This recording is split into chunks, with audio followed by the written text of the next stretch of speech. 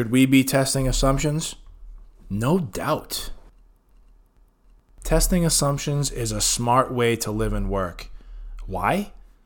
Interpersonal communication is so jumbled that rarely a message given is received the exact way it was intended. This goes for both verbal and nonverbal communication. Therefore, without testing assumptions of thought, ideas, or intent, one or more people may be reacting or operating from faulty information. When enough of these small actions occur from misinformation, bigger problems follow shortly thereafter. So, should we be testing assumptions as part of our day-to-day interpersonal approach? No doubt. As mentioned previously, interpersonal communication is complicated. Just to demonstrate how complicated, we wanted to review one particular method of communication called the transactional model. Unlike the transmission model, where communication is simple and linear between a sender and receiver, or like the interaction model, where communication is a little more complex and more of a two-way, take into consideration the physical and psychological contexts. The transactional model describes communication as a simultaneous, rapidly adapting process between people in which communicators generate social realities within social, relational, and cultural contexts.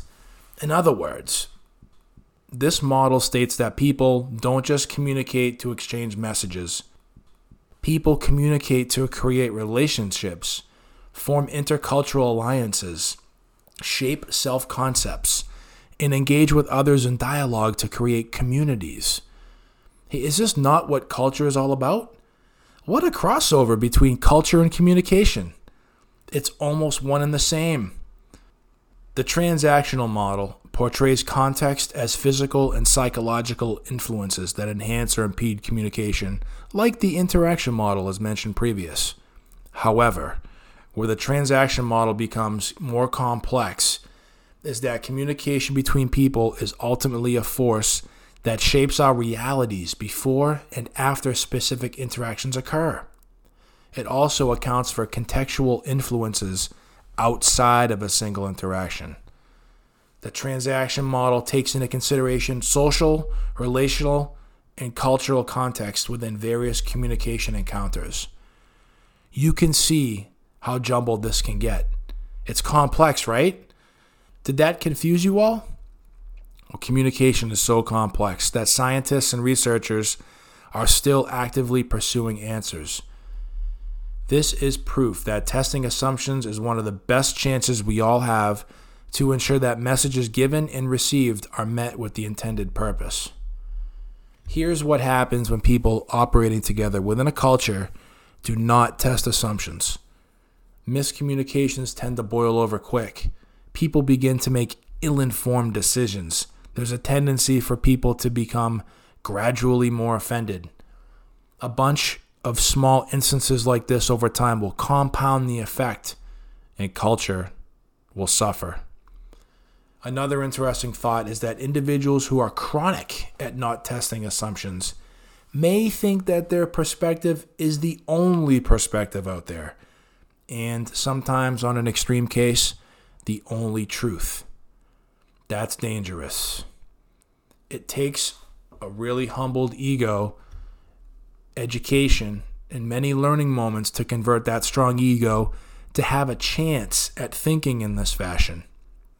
Cultures that live, breathe, and always encourage testing of assumptions respectfully and maybe according to an agreed upon process are ones that will have better understandings of interpersonal exchanges.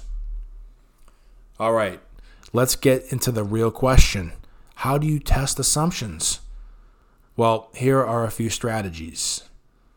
With respect to testing assumptions regarding messages given from a sender, very simply, ask an immediate follow-up question to the one receiving the message. Ask if what you stated was received the way you intended. Do not wait to ask this follow-up.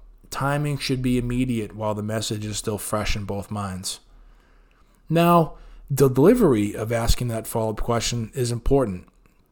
Being conscious of the right tone of voice ensures that the receiver of the message doesn't feel slighted. Tone can set people off, especially when taking into consideration all the outside factors in the theory of the transaction model we spoke about. In other words, if the tone of the follow-up question from the sender is off, and say, for example, somewhat direct and aggressive, then the receiver of that message may feel that they are being given a hard time, like they're being questioned and pushed around a bit to force the understanding.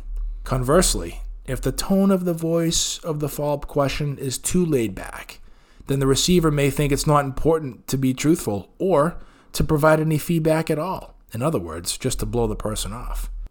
So strategy number 1, ask follow-up question in the tone of voice that fits the scenario and the individual person.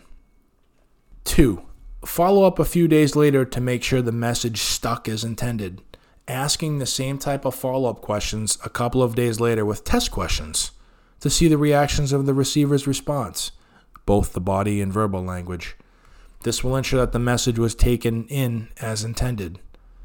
So with respect to testing assumptions regarding thoughts, if a person has a follow-up thought to a question posed or a follow-up thought to a situation that had just occurred, 1, test the assumption of thoughts to ensure that the potential answer is unbiased and follows the right process to discover it. For example, when encountering a very complicated problem, it's important for an individual or a group of people to test their thought assumption on the answer by using various methods of statistical analysis, recognizing any unconscious bias, aggregating individually collected data and then analyzing, and more to ensure that their gut thought is vetted out properly. They are testing their assumptions of thought. With respect to assumptions regarding decision making, this is very similar to thought. However, decision-making is the next step of action after thought. One way to test assumptions of decision-making is to start off small and utilize pilots or small decisions that replicate maybe a larger one in the future. In other words, go ahead and observe reactions to those small decisions made and see how things play out. It's almost like a mini experiment following the scientific process. Are the reactions, feedback, and outcomes positive and successful? Or is it quite the opposite? These early indicators are helpful information to making those bigger decisions in the future. To finalize, a culture that encourages various testing of assumptions, whether it be messages delivered or received, general communication, thought, actions, or decision making, is a mature one. That culture has then set itself up for a bright, sustainable future.